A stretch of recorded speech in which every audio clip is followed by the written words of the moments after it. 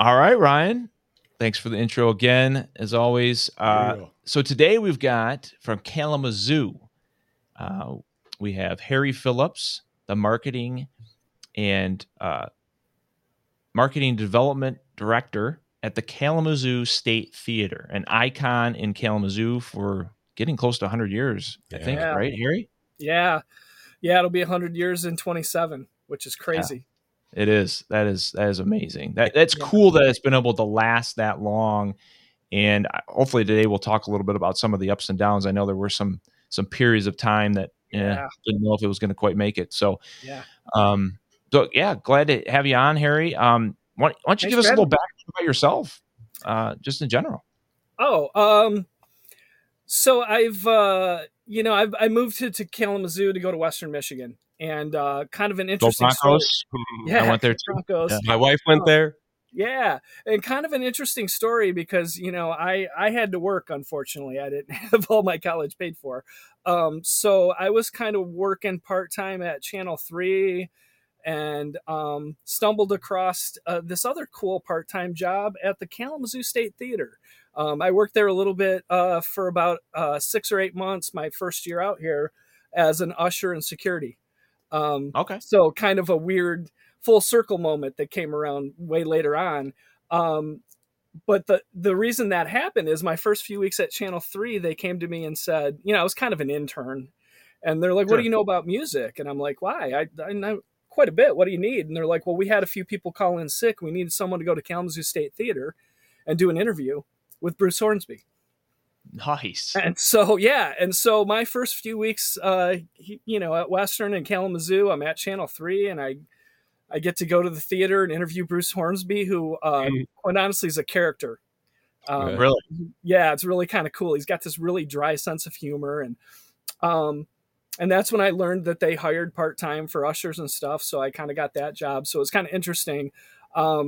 And then I graduated Western, and Channel 3 offered me a job right out of the gate. So I stayed. I was going to go into the sports department and be on air and stuff. And I just, after a while, decided that wasn't what I wanted to do, and kind of moved into promotion and marketing. And that's kind of how I got into marketing. And I spent, 10 years at Channel 3, and then moved on, kind of stayed in TV. I was working for Charter, doing marketing for their ad sales in 3 states.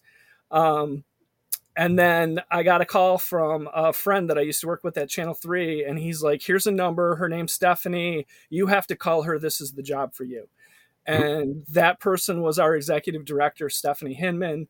And after about an hour or so on the phone, she said, I'm going to post a job and stuff. And I did some interviews, a couple of rounds, and I ended up getting what I consider my dream job, at the Kalamazoo State Theatre that many years later, after, working there part-time for a few months and stuff like that. So that's kind of my background, 20 plus years of doing marketing. And I have a music background as well. I've been kicking around in a band and stuff for years. And so it was like the perfect job for me.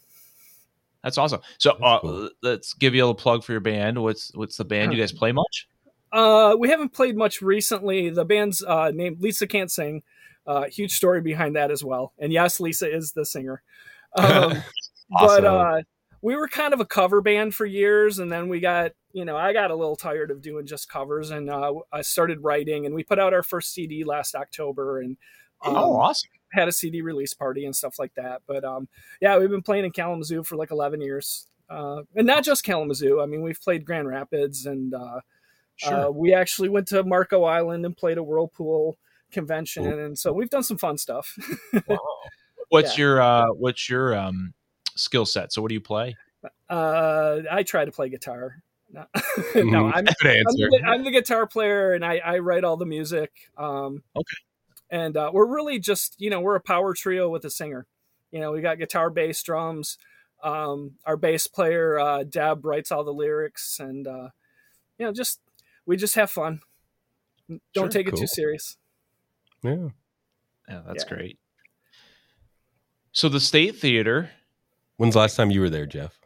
Probably Theater. Back in college. You think so? When I was at Western. Yeah, I will say that is one thing that I probably a venue that I haven't really visited very much that I should, because it is a very cool and there's a lot of ornate, I don't want to say fixtures, just the design of that theater is really neat. It is so. I've been working there for more than 4 years. I still find new things in that theater every time I'm in there. New little details, new little characters that he the architect was John Eberson out of Chicago. Okay. And in the 20s to early 30s, he built hundreds of theaters. He was actually, they nicknamed him Theater John.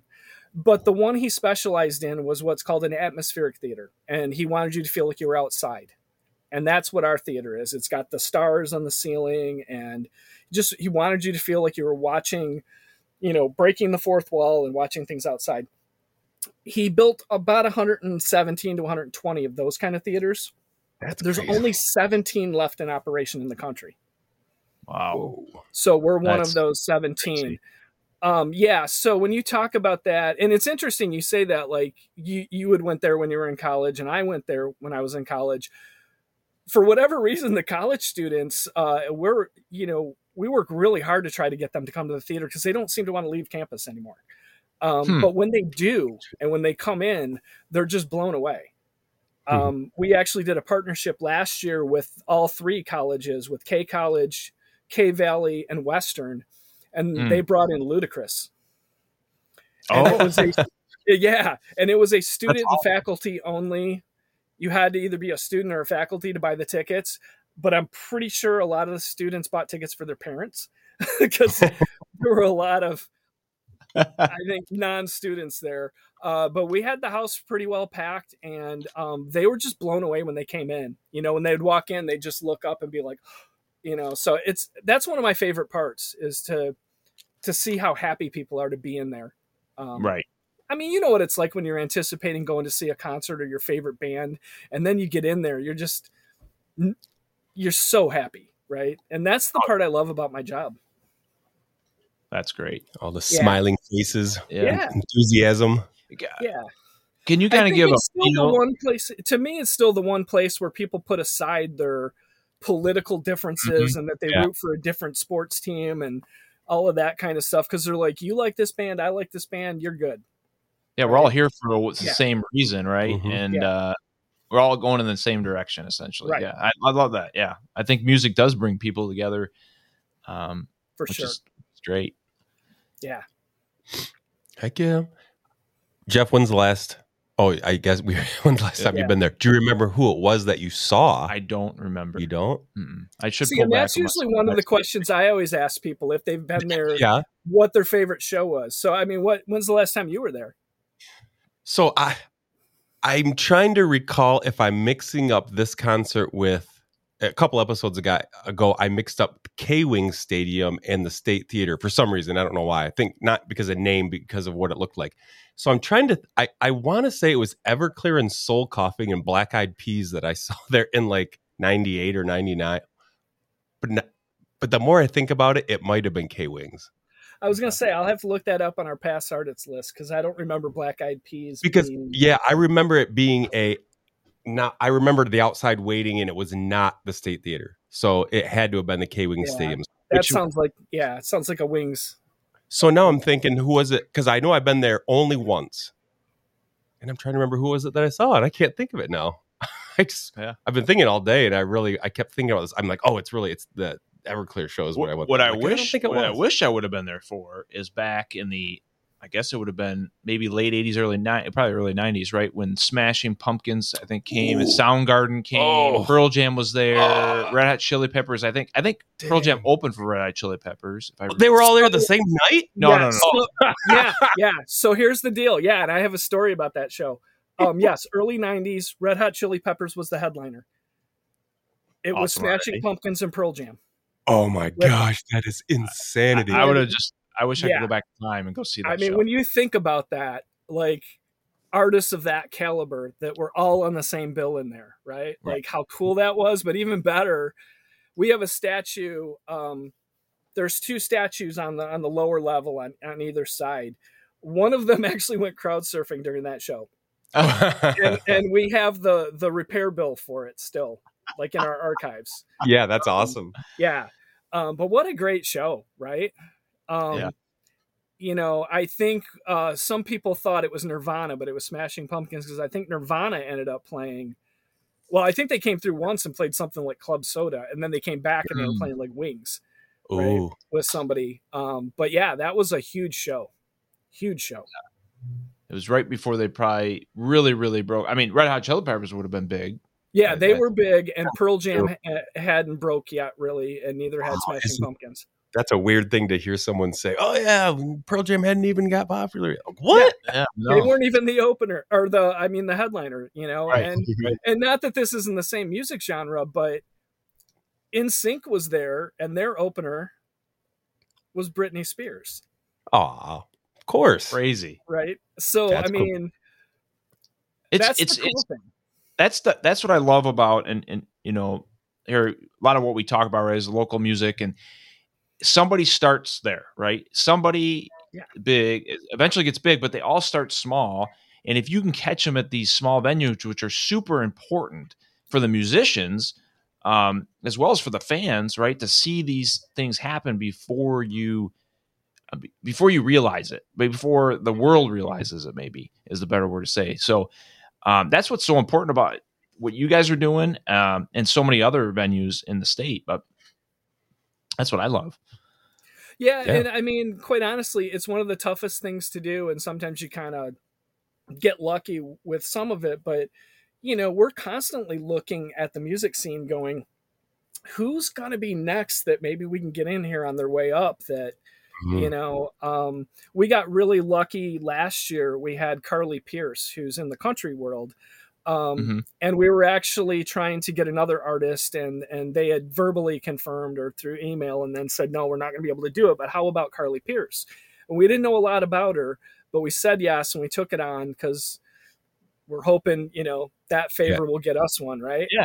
And within 2 or 3 weeks of announcing her, she blew up and started winning all the CMA awards and all these other awards. She was and it was just one of those like, okay, you know, so that stuff kind of happens, right? Right. And then you look at, like, we just had Green Sky Bluegrass, right? Who's, you know, they all started in Kalamazoo, and they started playing small places and got bigger, and then they hit the Kalamazoo State Theatre, and then they blew up. Yeah. They're really big. They can play anywhere they want almost in a lot of places. I mean, they, you know, some of them are out of Colorado now, but they still come and play 2 shows a year with us because there's something about the tradition for them. Normally it's Thanksgiving weekend. This year they did New Year's Eve and the day before, and it's 2 sold out shows every year, and their fans come from all over. I talk to people from Georgia and Traverse City and Ohio and all kinds of places, you know, so those are the cool stories, right? And you're right, seeing bands in that environment.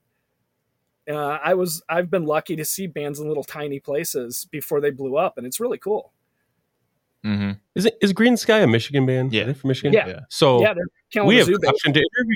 So my buddy at work is like best friends with them. It's funny that you just mentioned that they were there because he just said, "Yeah, I saw Green Sky 4 times in the last 3 weeks, dude."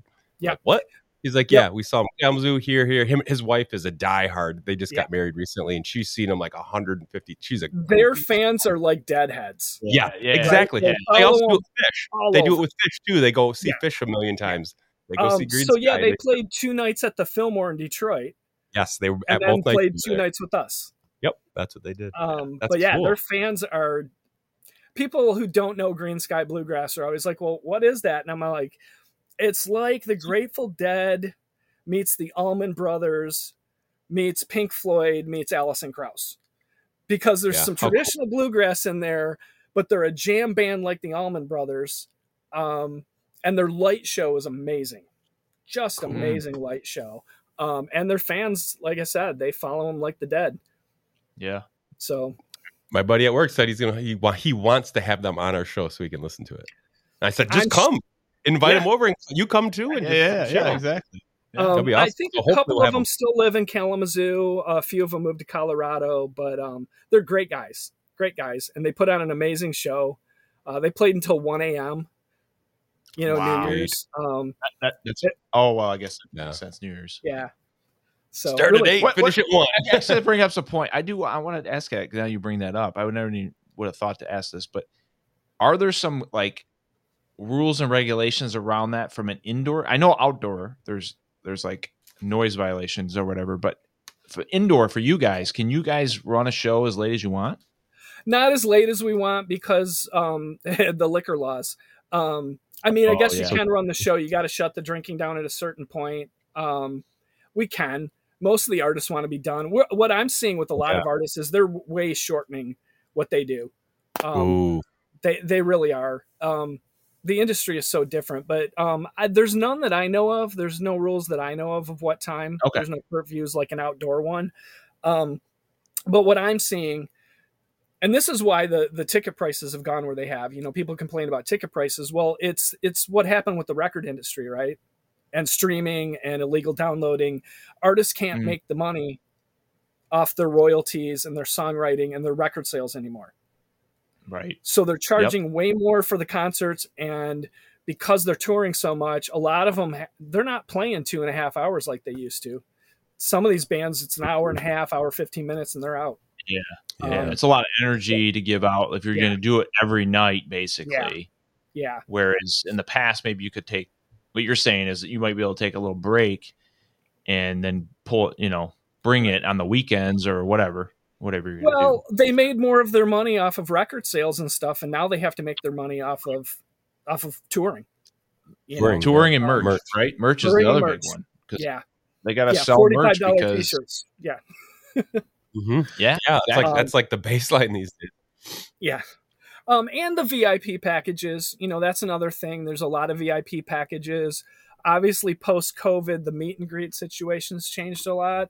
So what they got creative though. A lot of them are doing, you get a merch bundle, and some of them are doing, like Carly Pierce did a kind of come in and check and do a Q&A, and we'll play some songs acoustically. Ani DeFranco did that too. Said, hey, come in and see Soundcheck, and I'm going to do this. Joe Satriani did a Q&A session and did autographs. So awesome. COVID has changed a lot of that stuff, but there's some cooler things coming now, because those old meet and greets, and I don't know if you've ever done one with a big band, they walk you in with your group, or 3 or 4 at a time, stand you in front of the band, snap a picture, and usher you out. You're there for 10 seconds and you get a picture, right? Damn. And to me, the coolest thing, like Joe Satriani did 45 minutes of taking questions from people and telling stories. And how cool is that? Yeah, for sure. So that's really neat. Do you get involved on the ticket sales side part much? I mean, I feel like you're probably somehow. I guess I'm trying to get at like what's the whole Ticketmaster, Live Nation, all the inflated fee stuff over the years. Because I remember buying a ticket, 95, 96, and it was $10 or $20 and all in, and you're like, yeah, this is great. Yeah, just recently, I used to live on the other side of the state, and I'd go get lawn seats at Pine Knob for $5. We'd go see people. I saw Jimmy Buffett a few times just because that's what you did. You went and sat on the lawn. I always joke with people and say it was like the mall, because I grew up on the east side of the state, not too far from Pine Knob, and basically you'd go there, and because you'd either get free tickets or real cheap tickets, you just go hang out. If you didn't even care about the band, you just go. That's cool. Yep. And I'm glad I never stopped calling it Pine Knob, but I'm glad it's back to Pine Knob. As far as what I do, so I don't really book the bands. We have a director of programming who does an amazing job. She's the one who works with promoters and agents. Some of the shows, we buy the artists, we pay for everything and bring them in. Sometimes a promoter comes in and rents the building and brings the band in. So there's 2 different ways shows come in. That's interesting. But yes, me and my team are responsible for getting the tickets sold when it's our show. So we're a Ticketmaster outlet or venue. There's good and bad with that. I mean, I understand the public outcry with the fees and all of that stuff. And believe me, we don't like it either. But it's fee-free in the box office. So if people come into the box office, it's fee-free. No taxes. That's what you try. Every time I try to do that. Have you seen an uptick in that in the last couple of years? Or is it really not really changing? I've seen an uptick in people complaining about it to us. Yeah, and at the end of the day, but not changing. No. 70% of the sales are still online, right? Yeah, they don't want to go take the time to go into the venue. No. They want us to knock the fees down online, which we can't do. I mean, again, it's a good and bad with Ticketmaster. Ticketmaster has a lot of great things built into working with them.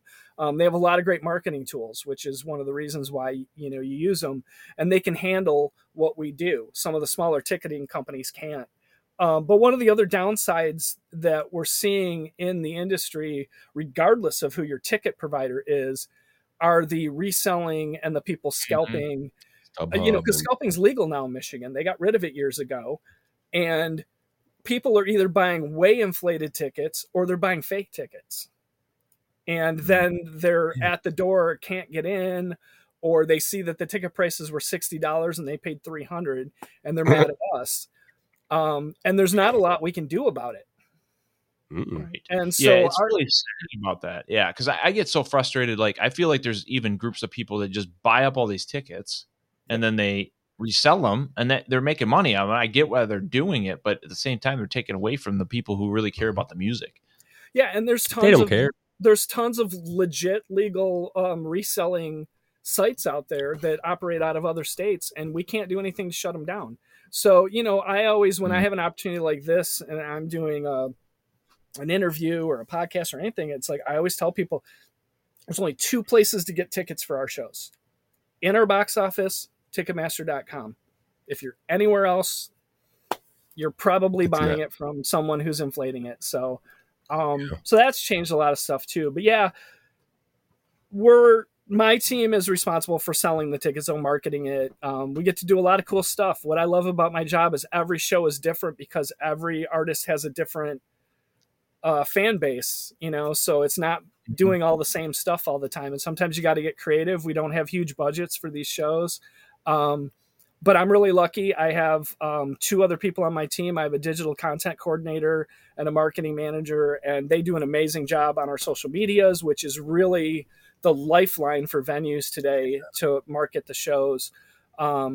Without that, we just don't have the budget to do the things that, like a Live Nation as a promoter is doing with Beyonce and Taylor Swift and all that kind of stuff. Yeah, it's a lot of fun, and I do a lot of this kind of stuff to try to market it. But at the end of the day, my number one job is putting people in those seats and making sure they know what great shows we have. Yeah. How many people does the State Theater hold? For concerts, it's around 1540, depending on whether they want a standing pit or seats down there. Okay. We also do some movies. We do some classic movies. Our 2 big ones every year. We do Rocky Horror Picture Show and National Lampoon's Christmas Vacation, and we usually have about 1,000 people in there. So imagine going to watch a movie with 1,000 people. That'd be pretty cool. I'd see either of those movies with 1,000 people. That sounds fun. Yeah, I always tell people it's like watching a movie with 1,000 of your best friends. It is crazy. Yeah, it's a crazy time. And then you have like comedians and stuff come in too, right? Yeah. So that's been really, I will say, post-pandemic, that has been the hottest ticket all around is comedy shows. And we've had quite a few, and a lot of them have been brought in by Live Nation. John Mulaney, Chelsea Handler, Nikki Glazer, Lewis Black, Nate Bargatze. We had the Whose Line Is It Anyway group in there. And most of them are selling out and doing 2 shows a night with us. So like coming out of the pandemic, it seems people really needed to laugh and they really wanted the comedy. So that has been the most consistent to me coming out of the pandemic, the most consistent live entertainment when you're talking about, these kind of big ticket items is comedy. Yeah. That's interesting. Something I thought about related to Ticketmaster is one good thing that they've done recently is it might have been a law that was changed where they have to display the full ticket price, what the tickets get minus tax, instead of the fee coming at checkout and be like, whoa, it's like 45% of the original ticket. Yeah. So I went to get Verve Pipe in the Valley Below tickets, and it's a little banner at the top said that, and I was like, oh man, these tickets seem really expensive. And I glanced at the banner again. Oh, that's because all the fees are included. Oh, this is I'm cool. This is fine. Now I know that it's $50. This is a $50. Actually, I think the law is they have to show you all the fees. They can't do a one price thing. Like that's what the law was. Yeah. Oh, so they do break it like, yeah, when you go to check they out. still have to But show you. They can't hide it. Like, I like the one price out the door. Yeah. Yeah, that's what I like. It's just a psychological thing with people buying, but they on their own, there was a lot of pressure around it. Decided to show the all. So, again, yeah, I mean, I was buying some concert tickets for my daughter a month ago, and it's like, it's already bad enough. They're like $85, and then you put them in the cart, 2 tickets, okay, $170, and then all the fees pop in, and you're like, whoa. Right. So yeah, it is nice now to know what you're in for, but still people, are like, why am I paying $13 for this and $14 for this? And, like our movies, our movies are usually $12 to $15 tickets. If you buy them through Ticketmaster, they turn into $30 tickets to go see a movie. So that's the one place where we get 80%, 85% of our sales in the box office, for something like that. Yeah. And that's the thing that drives me nuts is the lower price ticket. Like, it seems like the service fee, regardless, is about what it's going to be. Yeah. But then if you got a small ticket, like I went to a show in, we went to Pyramid Scheme in Grand Rapids, it was a $20 ticket, $8 service fee on top of that. I'm like, I'm not doing it. I'm going to the Pyramid Scheme and going to buy it. Yeah. So, I mean, I'm that kind of person, but most people probably aren't going to do that. But it's crazy. I mean, the percentage doesn't make sense. No, it doesn't. Low ticket. Yeah. And unfortunately, again, I mean, as much as we all can complain about it, it's, they're the, 30,000 pound gorilla in the industry, right? And that's what I was saying. On the capitalistic side, they did awesome. Now that Live Nation owns them, it's, what are you going to do? Yeah. So, yeah. But like I said, I always tell people, come to our box office. No fees. And for those of you that still love the printed tickets, the printout, to have your ticket collection, we still do that. You don't have to have an electronic one. I had to get mine for the last Tool show we saw. We had electronic tickets, and I had to go back like a week later, and they printed me my actual seat ticket right at the box office. It took like 30 seconds. Like, oh, we can print it for you. It was in the past. And it's cool they don't, because nobody tears them anymore. So I have it. Yeah. You don't need to scan them. So you can actually get the whole ticket. Now, which one was that? Cool. Was that the Van Andel show? Yeah, that was the last Van Andel one. Yeah. Okay. Jeff and I and a couple other friends went that. Yeah. I saw him right before the pandemic at Little Caesars, and I would have loved to have seen him at Van Andel instead. I saw him 30 days before the pandemic started in Vegas, and it was bonkers. Nice. It was bonkers. Nice. It was so good. I can't wait to see him at the Sphere. We're going to see him at the Kalamazoo State Theatre. Oh, yeah, that would be badass. We saw him. I would love to. I think we got a better shot at getting Pussifer, but, you never know. Yeah, I would go see Pussifer for sure. Yeah. So what's kind of your sweet spot, would you say, for artists? Because the theater, I mean, you guys, you're talking about 1,500 people, right? Mm-hmm. A good number. Obviously, it's not that next echelon like you talk about because really from there, you got to get to almost like a Van Andel, maybe a little bigger. There may be some smaller venues than that, but like that's the next level. So what's the next level? What are you looking at when you? Yeah, the next level after us is kind of the 3,000, 4,000, 5,000 level, and then you get into Van Andel because I think they're like double that, triple that. Yeah, I mean, it's hard. We get people all the time like, why can't you bring in this artist and why can't you bring in that artist? It's like, well, tickets would be $500. That's the other part of it. We could bring in some bigger artists, but we're going to have to charge a lot more. And one of the things we've tried to do over the years is try to keep the ticket prices in that reasonable price range. Unless you're buying VIP or platinum, we don't have tickets over $100. Right? Like we're just not there. I mean, we're usually in the $45 to $75 range for tickets.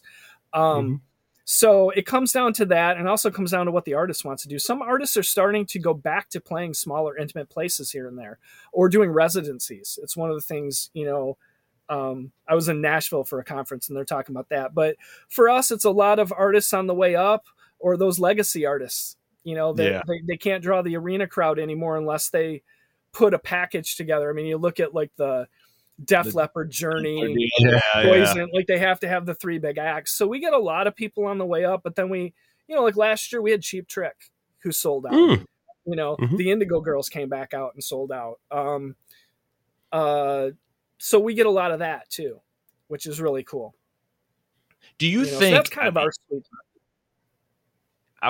You mentioned this, that you could do it, and I do think there's a certain audience that would pay. Like, would it be worth an experiment to bring in an artist, and it's $500 a ticket, but it's a bigger artist. You're at a small, like, the whole Just thing to is see like who the would go. experience, because you can't see these bands that just play arenas now. You can't see them at a small venue. So if you missed the boat years ago, like, It could be the second chance, but a super expensive one. Would I don't know if the bands would even be willing, but like you said, some bands are more.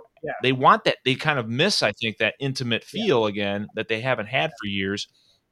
I think it's worth the experiment, because I might be willing to pay. Actually, as much as I'm more frugal, might be willing to pay $400 or $500 to see who, to be 1,000. That's what I was going to ask. Who would it be 500 for you? Britney Spears. I don't. That's a good question. I'm trying to think of. I mean, there's a lot of bands. I mean, hey, let's do the Red Hot Chili Peppers Smashing Pumpkins show again. I know that's not going to happen. I would pay $500 to see them play at the State Theater. Both of them. Definitely. Hell yeah, I would. In a heartbeat. I mean, there's a few different answers to that question. Is it worth the experiment? It might be, but it's an expensive experiment, right? Like, you're talking high six figures to get some of these bands in like that, and it's production costs and all the other stuff. And you're really rolling the dice. But like you said, you kind of hit it on the head. A lot of it has to do with either the band or their management and what they're willing to do and what they're willing to try. I mean, no promises, but I will tell you that we've had some internal discussions for our 100-year celebration. Like, it would be really cool to go find one of those bands that, was big in the 90s, and bring them back. He's not going to say who. You've been talking about a few bands. I know you have, and you're not going to say. I would say this: if you do this, right? So if you ended up going down the avenue, I say you have to sell only at the box office, because then we get the event where everybody camps out like it was years ago. Like the old days, 1,500 tickets, like the online tickets would be gone in sub-seconds. Yeah. I mean, So actually like give the the fan JCPenney's, right? You camp out the old JCPenney. Yeah. Well, I will tell you this. One of the things that we've implemented and a lot of promoters have implemented is an 8-ticket limit. And that's helped keep some of the bots from buying a lot. They still do it because they have to launch more bots to get 8 kind of thing. But that's helped. Right. But yeah, I would love to see something like that. What a cool event would that be to see people lined up and waiting to come in. And so it's something we would love to do. We're just trying to get ourselves in the position to do it, and and see if we can find the right artist that would want to do it. But that's kind of where we would have to be at, right? It's just basic math. And unfortunately, whether we like it or not, it is the music business. And that's the way these artists and promoters look at it. They all want to make as much money as they can. So they're going to get their money. So now we've got to divide it by 1,500 and see how much we have to charge. What right? that means. Yeah, exactly. Yeah. You heard it here, folks. Tool. State Theater Kalamazoo 2027. Tickets are $500. Yeah. Just joking. Yeah. I don't know that would be awesome. our first choice, but I mean, for me, it might be. But I love them. Right. But yeah, I mean, you look back throughout the history, of, because the theater was, we've only had 2 owners, which I think when you think about that, since 1927, it was Colonel Butterfield, who at that time it was a movie house and a vaudeville house, right? It was silent movies and vaudeville troops. And you had people back in the day like Louis Armstrong was on that stage, Three Stooges, things like that. But he was kind of like the Blockbuster and Redbox thing. When the talkies came out, he's like, that's a fad. That's a fad. We're going to stick with our silent movies. And he was really behind in adapting and going, fine, we'll show him. And he finally just got to the point where he wasn't doing a lot in the 60s and 70s. And then, it was around 80, 81 where he's like, I'm going to try to sell it. And he couldn't sell it. And then the city was going to bulldoze it. I mean, it was like the lyrics from the song. They were going to turn it into a parking lot. Wow. And there was a huge Save the State campaign that came out of the community. And that's when the Hinman Company purchased it, when Roger Hinman bought it and I shouldn't say dumped. He put a lot of money into it. He invested in it, got it back up and running. And that's when it became a live entertainment venue. That's when it became a concert venue. Do you know why that caught his eye and why he went on to purchase it? A little bit. I mean, it was a special place for him, and it still is. You know, he loves the place, and it was one of those things that meant something to him, and he wanted to buy it. And still to this day, you know, he loves the place, and Cool.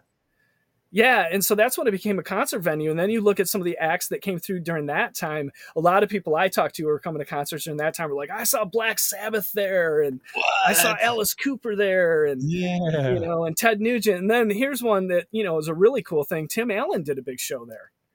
Oh, after he got show, I'm assuming, right? Yeah. He did. He did stand up. Yeah. I don't think I've ever seen a stand up before. Yeah. Huh. But yeah, of course, he was a comedian. Then he got He's from Michigan. Yeah, he's from Michigan. Yeah.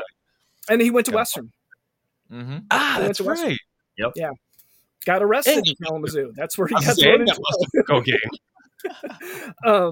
But yeah, I mean, that's kind of an interesting, when you look at the history of the theater, you know, that was a huge change right there of it becoming a concert venue. And that was something that Colonel Butterfield was just kind of like, you know, he didn't even want to go to the movies with sound, you know? Right. Yeah. Yeah, exactly. 2027 free Tim Allen comedy show.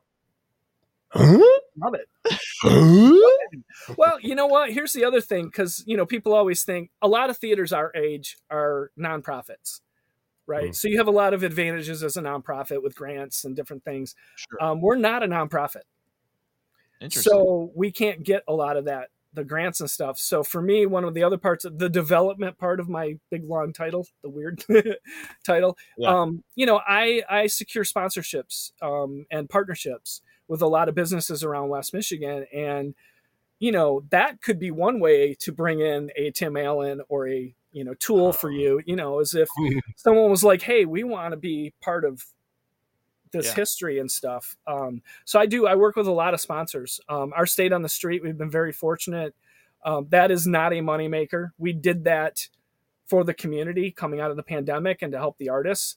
Because we can't sell tickets to it. It's outside. You can walk up and watch it. We've had sponsors every year that have helped that, and that's what pays the artists. You know, something we're big on. You know, we support the artists and support the community. So it wasn't like, hey, come play for free. We pay every local artist that comes through there. So that's great.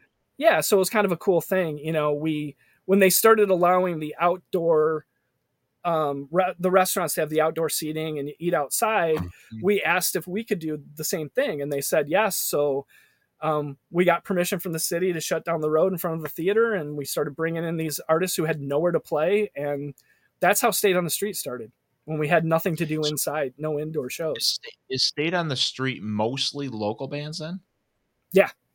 Or is it? Okay, it is. Yeah, it started as Kalamazoo bands the first year. And now we've had some from Grand Rapids, and you know, probably some that you guys have probably talked to or worked with, like Flylight Gemini. Oh yeah, we did have them on. They've played State on the Street a few times. We just had Fake Baseball play last year. Okay. I'm trying to think of some of the other ones, but yeah, that's what it was all about. Was like, let's give them a place to play.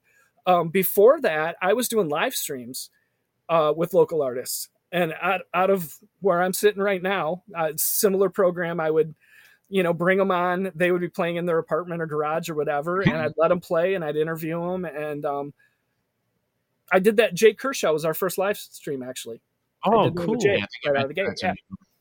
Yeah. So, and then that morphed into, we did several live streams in the building where we sold tickets through a couple of different online platforms, and we had the Michigan Rattlers. Did an amazing live stream.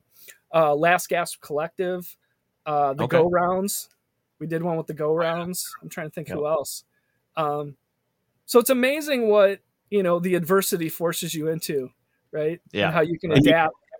You didn't have to use Ticketmaster for the live stream ones? Because it's a different type of agreement. I was Well, it had mostly to do with the pandemic, and they were shut down too. And they furloughed all their people. I mean, most people in our industry, they either furloughed or, severance people.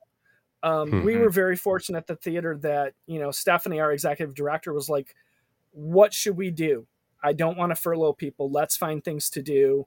I remember the phone call. She's like, all right, marketing guy, what do we do now? And of course, none of us thought it was going to last as long as it did. But I'm like, The one thing I know from like 2007, 8, and 9, when we had some recessions and a lot of the advertisers, like the auto dealers, pulled back, the ones that stayed out there and stayed relevant and had a message out there, when things came back, they were the first to recover and start selling and have customers. And I'm like, we just have to stay relevant. Which is where the live streams came from. And then the Stayed on the Streets came from. But it had so many other positive effects. It was just so great, and we, quite honestly, we try to support downtown Kalamazoo. I mean, that's full of, they're all local business owners. There's no chains downtown Kalamazoo. And we needed to do something to help bring business back to them too, because we need that, so yeah, it's like an interesting time, but we all loved it so much. We were doing it every Friday during the pandemic when we could be outside during the summer. And then when we got our day jobs back and started getting shows inside, we're like, well, how do we do both? Can we? So now we do it once a month instead of every Friday.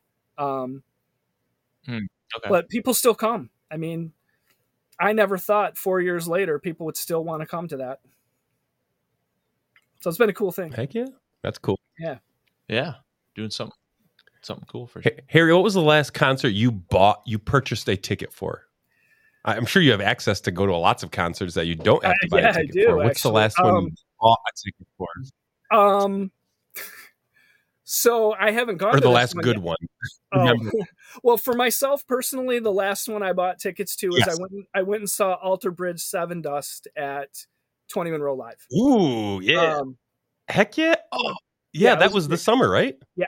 I remember. I remember Seven Dust came through.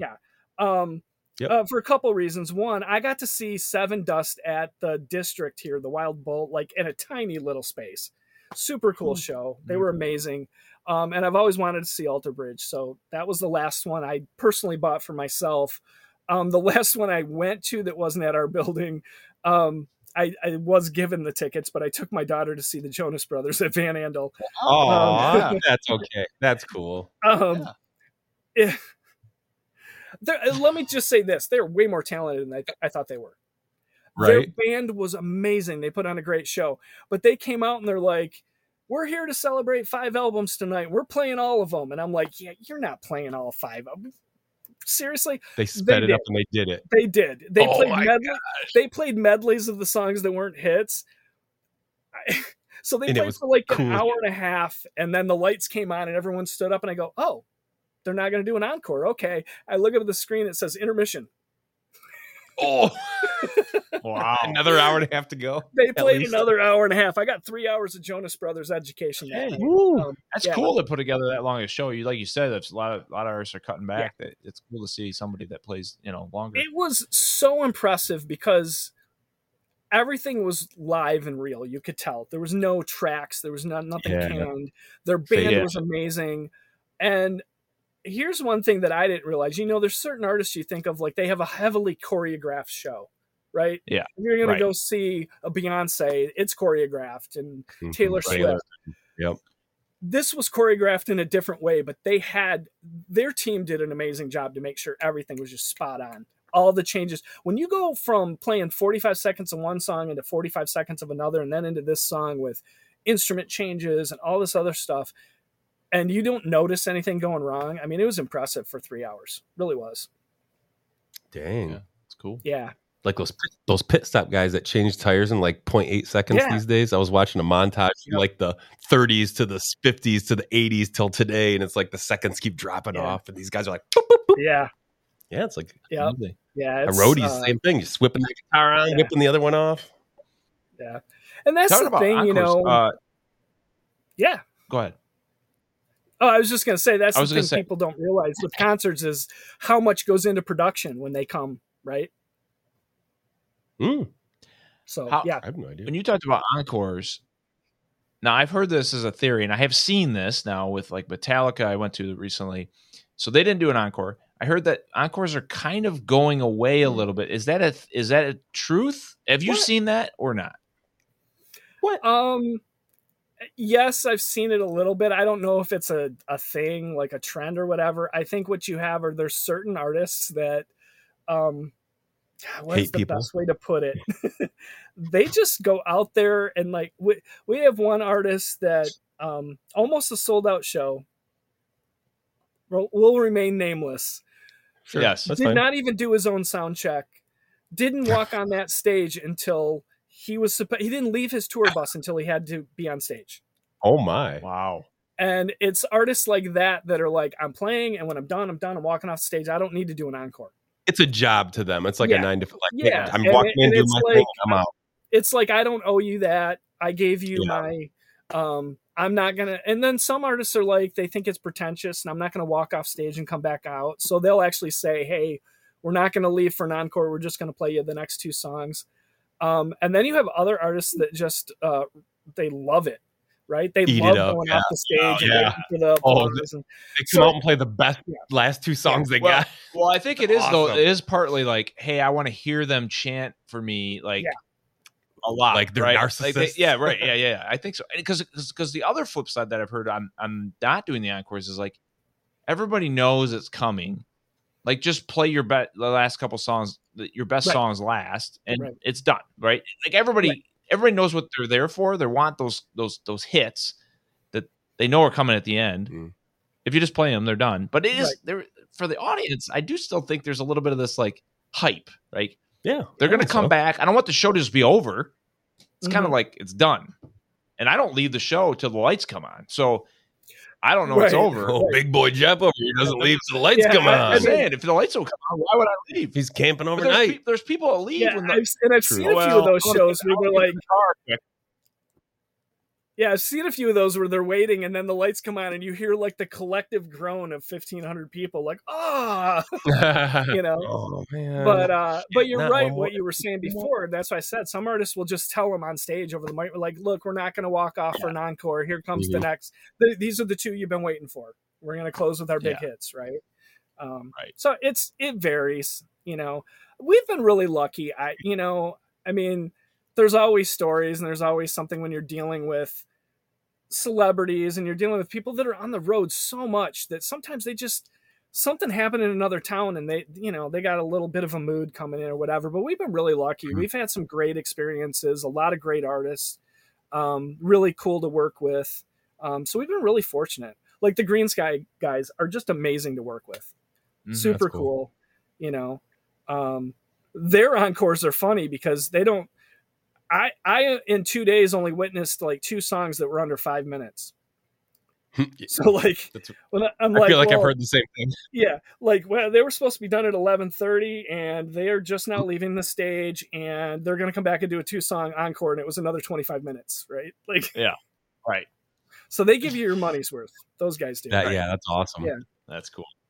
Yeah. So what's been your favorite show at the State Theater? Whether you bought tickets or not, what's been or maybe there's not one, maybe there's a couple, some highlighted over the whole since you were a teenager working there part-time. Yeah, there's a couple things that stand out. So Joe Satriani's recent show that he came in, and the reason being is because my first show ever at the Kalamazoo State Theater was Joe Satriani way back when he was doing the Flying in a Blue Dream tour. And so to see him again that many years later was really cool for me and as a guitar player. So that's kind of one that kind of stood out as a highlight. I was a huge fan of the Whose Line Is It Anyway show, and to have those guys come in and see them do the same stuff live on stage, that was a highlight for me personally. Like Drew Carey and all those guys? No, they didn't have Drew Carey, but it was the progressed Wayne Brady. No, Wayne way too big now. I'm trying to remember the first season guys. I want to say Niles, but it's Wasn't one of them named Niles? Colin. Colin was one of them. Yeah. Yeah, Colin was going to be there, and then he pulled out of the tour. His health wasn't as good, but Okay. what's the really tall guy? I'm drawing blanks on names now. I know.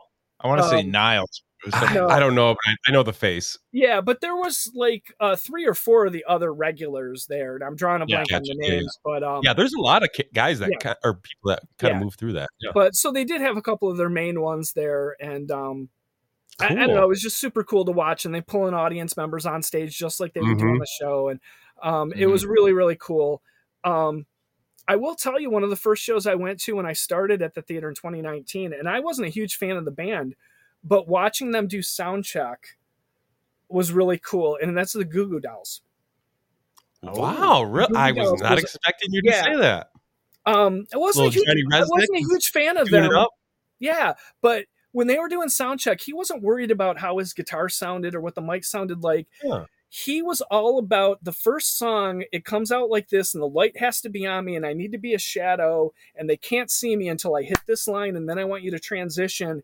And he stayed out there and worked with the sound and lighting crew until they got that right, because he wanted that fan experience right out of the gate to be, spot on. Cool. And I was really impressed with that. And then they just had so much energy and were so into it and engaged the crowd. And it was a really, really cool show. Really? And then they ended up filming it and asked us if they could have permission to do some music videos out of it. And they did 2 new music videos out of that show. So that one really stands out to me as a, kind of a highlight show. That kind of brings up a point that, there's certain bands. Now, you're talking about like what they want to do with the experience and stuff, but like there's certain bands that are live bands. They're just really good at being a live performer. They know what gets the audience. They're there and they just put on a good show. And then there's a lot of bands that just, I don't know, they sound like the record, or there's just not a lot of energy or something with them. And there's something to be said about those live bands that really, and to go to see a live show, it's a different experience than you just listening to them on anything, record, Spotify, whatever it is.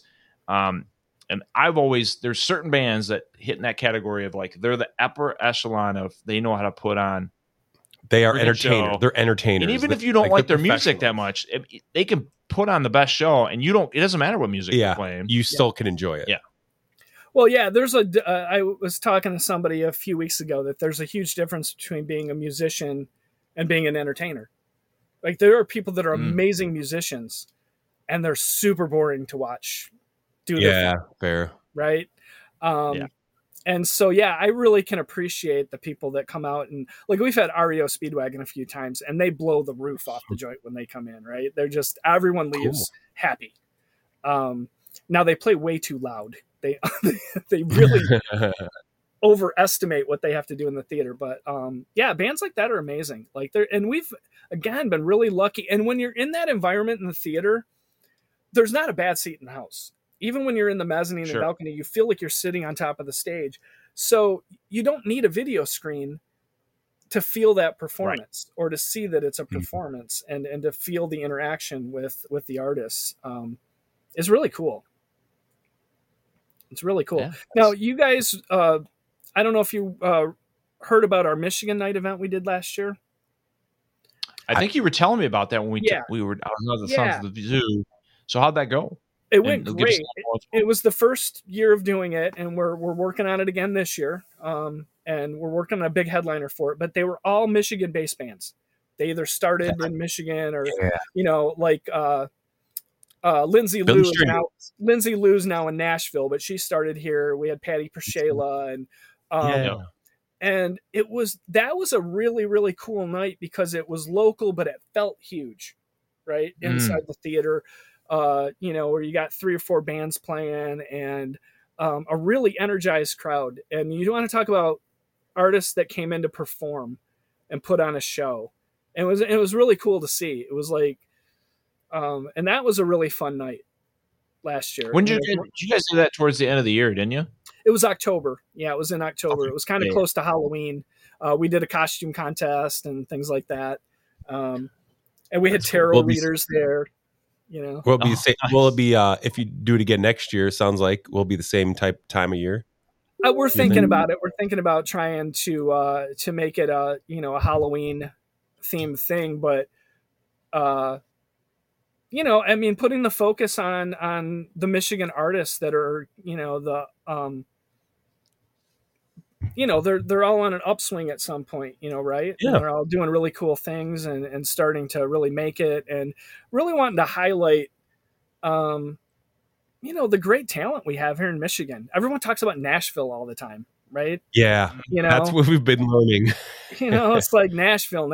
Everyone wants to move to Nashville. Mhm. Well, guess what? You're not going to stand out in Nashville anymore. Yeah. Right. It's a time and place where you don't necessarily have to go somewhere to make it happen. Right. Right. I get it. There's definitely more opportunity there. Mm-hmm. What'd you do? Just talking to the microphone more. Oh, it's got quiet. I was trying to get your attention by turning your headphones off. Yeah, it didn't work. I wonder what the heck you're doing. Did your phone fall off or something happened there? I'm screwing around with the video versus it's the audio. whatever. The audio's more fun. Whatever makes you comfortable. So as long as we can hear you. What I think is interesting is that there is opportunity in Nashville. You're going to get seen more, right? I get that, but at the same time, there's a lot of things you can see here in Michigan, and you don't necessarily have to travel. And the Michigan music scene, I think is unbelievable. I think there's so many artists here, and there's so many venues, like yourselves, that have opportunity to go see a show. It's great. Yeah. Yeah, and I think what's happened, so when I moved out here to go to Western, there was a really thriving music scene, right? And there was a lot of great places to see music. You had Rick's American Cafe, you had Club Soda, Harvey's was doing music at the time. I got sick of seeing the Verve Pipe, right? Because they hadn't signed yet. I saw them, every other weekend at the time, I bet. Right? I mean, they were great. Don't get me wrong. And then something happened where bars didn't want to bring in bands like that, and they stopped with live music. They didn't want to pay people. And then when it came back, they only wanted cover bands. And I think what we're seeing is a revival in the singer-songwriters and the original artist, which is amazing. And you're right. There's everything from little small bars and clubs to bigger venues now that are embracing that and supporting that. And I think that's what it could take to really put Michigan on the map someday as a music hotspot, the way Seattle was for a while and the way Nashville is. I think the problem is it's hard to stand out in Nashville. First of all, everyone's going there. And from what I understand from some insiders there, you don't play by their rules. It doesn't matter how talented you are. You're out. You get blackballed. Yeah, they just don't blacklisted. Blacklisted or blackballed. So to me, you got a better chance of standing out here. First of all, if you're a talented songwriter, and we're seeing a lot of those, and that's why, like we love State on the Street. And I know like some of the festivals like Sounds of the Zoo, and you've got, at least here in Kalamazoo, you've got the Clover Room doing stuff, and you've got Up and Under is starting to do more things. And, I mean, even we had to stop talking about festivals. There's so many. There's like over 100 during the summer in Michigan. It's it's awesome, but it's like bonkers. Like it's almost getting to the point where it's overwhelming. Too many. Every weekend there's a festival going on somewhere. When we and Jeff started looking them up, we were kind of listing off, hey, next week or next month, this is what you see. It's like we don't have a half an hour to read all these off. This is ridiculous. And some of them you can't pronounce because they're just made up words. Which is awesome, interesting because most festivals fail the first year and you never see a second year out of them, right? So it's like they're all thriving. But it's a cool thing. But so we're trying to embrace, and support that. I mean, obviously, we're a business and we have to, sell tickets and stuff like that. But we feel a huge responsibility to the community. When you've been here since 1927 and the community has supported the theater for that long, it's important for us to give back to the community in a way of making sure we have shows for everyone. And it's not just Kalamazoo. I mean, we have people from Grand Rapids, Muskegon, Holland, Traverse City, Lansing. I mean, we draw from all over, so it's kind of cool. But so that's where Michigan Night kind of came from, what we're trying to do. So we haven't announced that yet. Right now, I think we're announced through June or July with shows. So yeah. Okay. So what do you got? What would you say coming up? So mid to late February on. What are some key shows that you got going on? Well, really, March 1st, we've got the Silver Sun Pickups, which we are so excited to have them. Show is selling really well. I gotta look that up. Yeah. I think I would go see them in Kalamazoo for sure.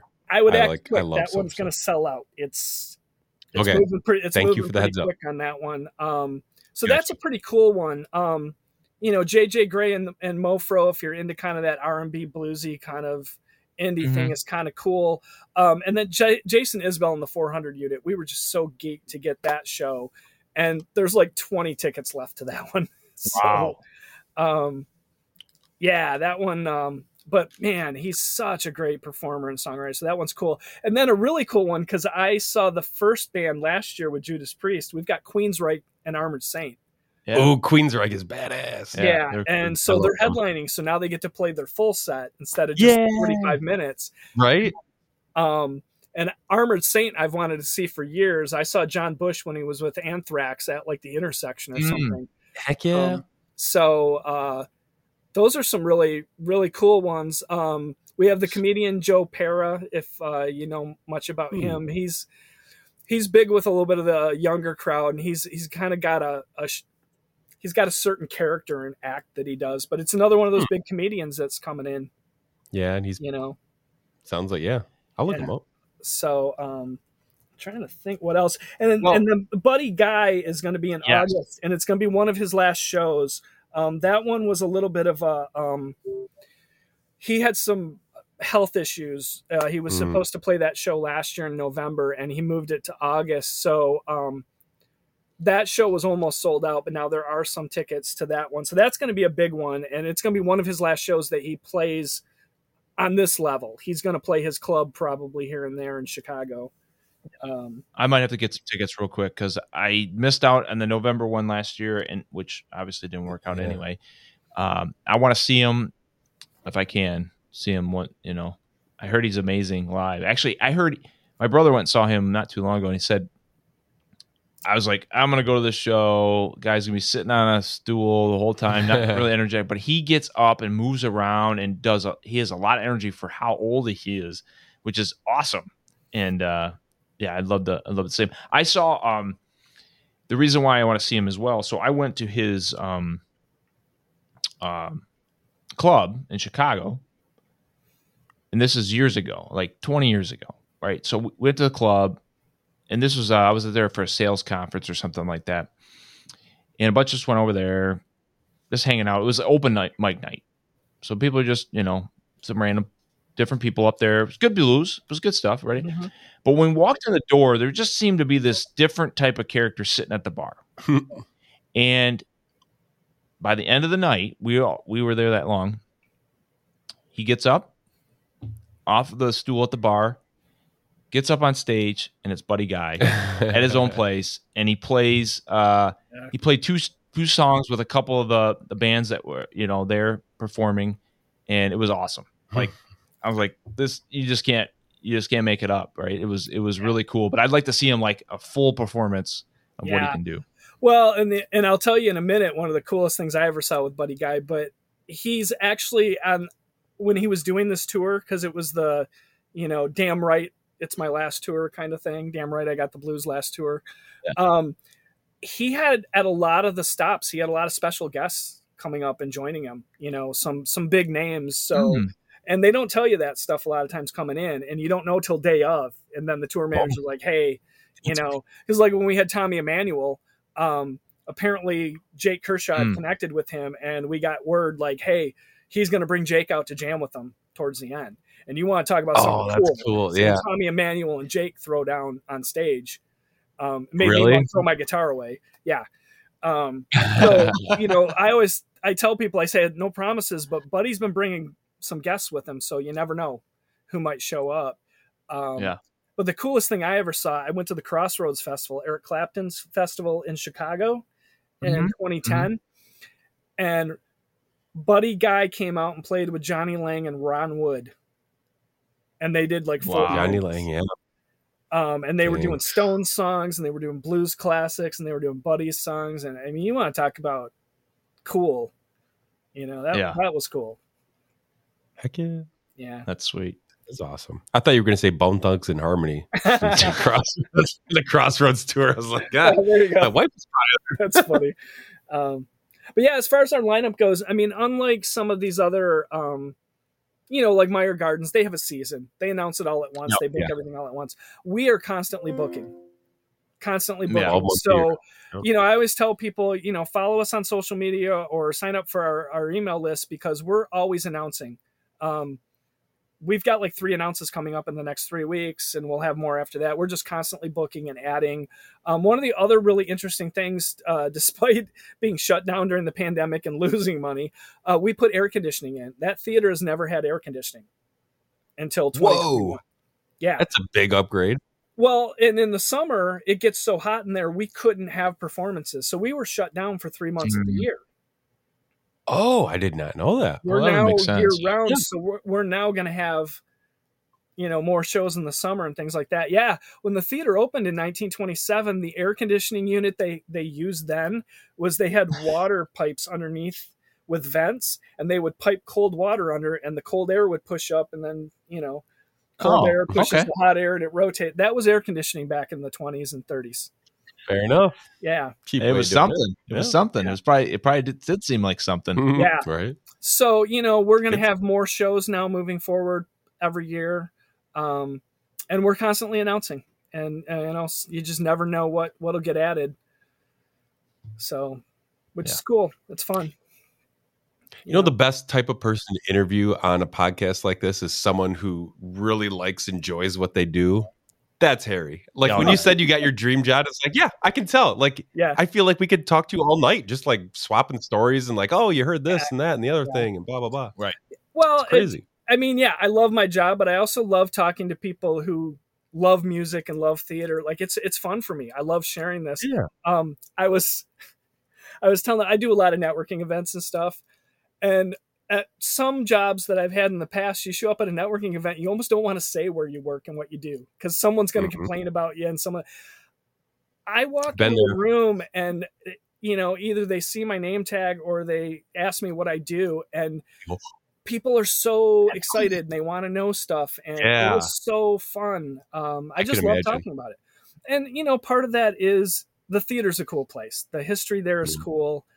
The other part is, I love the people I work with. I mean, everyone on our team, we're a very small team, very passionate about what they do, love the industry, love what we do. It's a lot of fun. It's hard. I rarely wake up on Mondays and don't want to go to work, which is a weird thing. That's a good feeling. Very good. I hope you're relishing that. I also like Mondays. I work in IT, and usually Monday's the worst day of the week. And at my company, it is the easiest day of the week because we do things so well. Yeah, but the guys that do the work, I just kind of do my thing. But yeah, they do such a good job that Mondays are literally like Fridays at other places. But it's such a rare thing today, right? To work in a place that you want to work, not because you have to have a job. Mm-hmm. Right. And plus getting to do stuff like this, when I met Jeff and talking to you guys, that is such a cool part of my job, when, because we met at Sounds of the Zoo and Jennifer asked me, she's like, I have too many shows going on. I need someone to help host, will you do it? Yeah. So I'm going there and hosting. Ask us sometime. We want to start hosting stuff like that. Exactly. And how much fun is that to say, yeah, I got to work tonight, but I'm hanging out at this show with Jake Kershaw and and I'm going to talk in front of 1,500 people and announce Jake Kershaw. How cool is that? Yeah. So I feel really lucky in that respect. Good. That's awesome. You're blessed. Harry, thank you so much, man. This was awesome. Thank you. Where can people connect with Kalamazoo State Theatre? So kazoostate.com is our website, KAZOO state.com. And let me tell you, there's fake sites out there. So, there's you got to be really careful. Our theater is spelled with an R-E, not an E-R. So make sure you see that. Yeah. We are very active on our socials, Facebook, Instagram. We even have TikTok going. But you can sign up to our email newsletters, and we do not spam. We only put out the information with announces and things that are important. That's the easiest way to do it, or come down to the box office and get tickets. So hopefully it sounds like you two are due for a visit. You guys are due for a visit. We are. So you guys need to let me know what show you'd like to go to. We absolutely will. I was just after we get off this call, I'm like, okay, Jeff, let's pull up the calendar. Buddy Guy's on my list. Is he? Sure. I'll go with you. I'm sure there's gonna be more than that, but I want to go to. But I'll go to. I'll literally go to whatever. I don't care. That one's the number one on my list. Okay, I'll find my number one and we'll compare. Maybe we got to each go to each other's. Yeah, well, that's fair. So we'll go to 2. You guys will have to come down. Maybe you can come down early. I can show you around. Yeah. Oh, that would be freaking sweet. Yeah, that'd be so cool. Yeah, it's cool to see the theater when it's not dark, like for a concert, right? Mm-hmm. Sure. Yeah. So it's pretty cool. But yeah, I'd love to have you guys come down and hang out. That'd be great. Or if you ever are doing anything with a Kalamazoo artist, you could do your podcast from there. Oh yeah, we did. You up for that. When we went to the east side of the state, we went to 20 Front Street and did some interviews there with the people that owned it and artists that had been there before. So it worked out perfectly well. Yeah, that's a great idea. Yeah, we'll take you up on that. We'd love to host you there. We would totally make that happen. Yeah. Cool. Well, can we do it on the stage? Yes. Even if it's going to be dark and empty, that would be cool. Yes. Well, I'll tell you, it looks really cool. Actually, we've shot a lot of videos and people do photo shoots where, we turn on our mezzanine lights and the candelabras and stuff on the side. So you get the colored lights. I don't know if you remember the ring around the mezzanine, but you've got the big orbs that are like red and blue. And it's a really cool backdrop. If you're on the stage with your back actually to the audience and shooting that direction, it's really sweet looking. That's cool. I like those shots. I like that. We will let you know. I literally, after we hang up, we're going to be on your website looking at the calendar.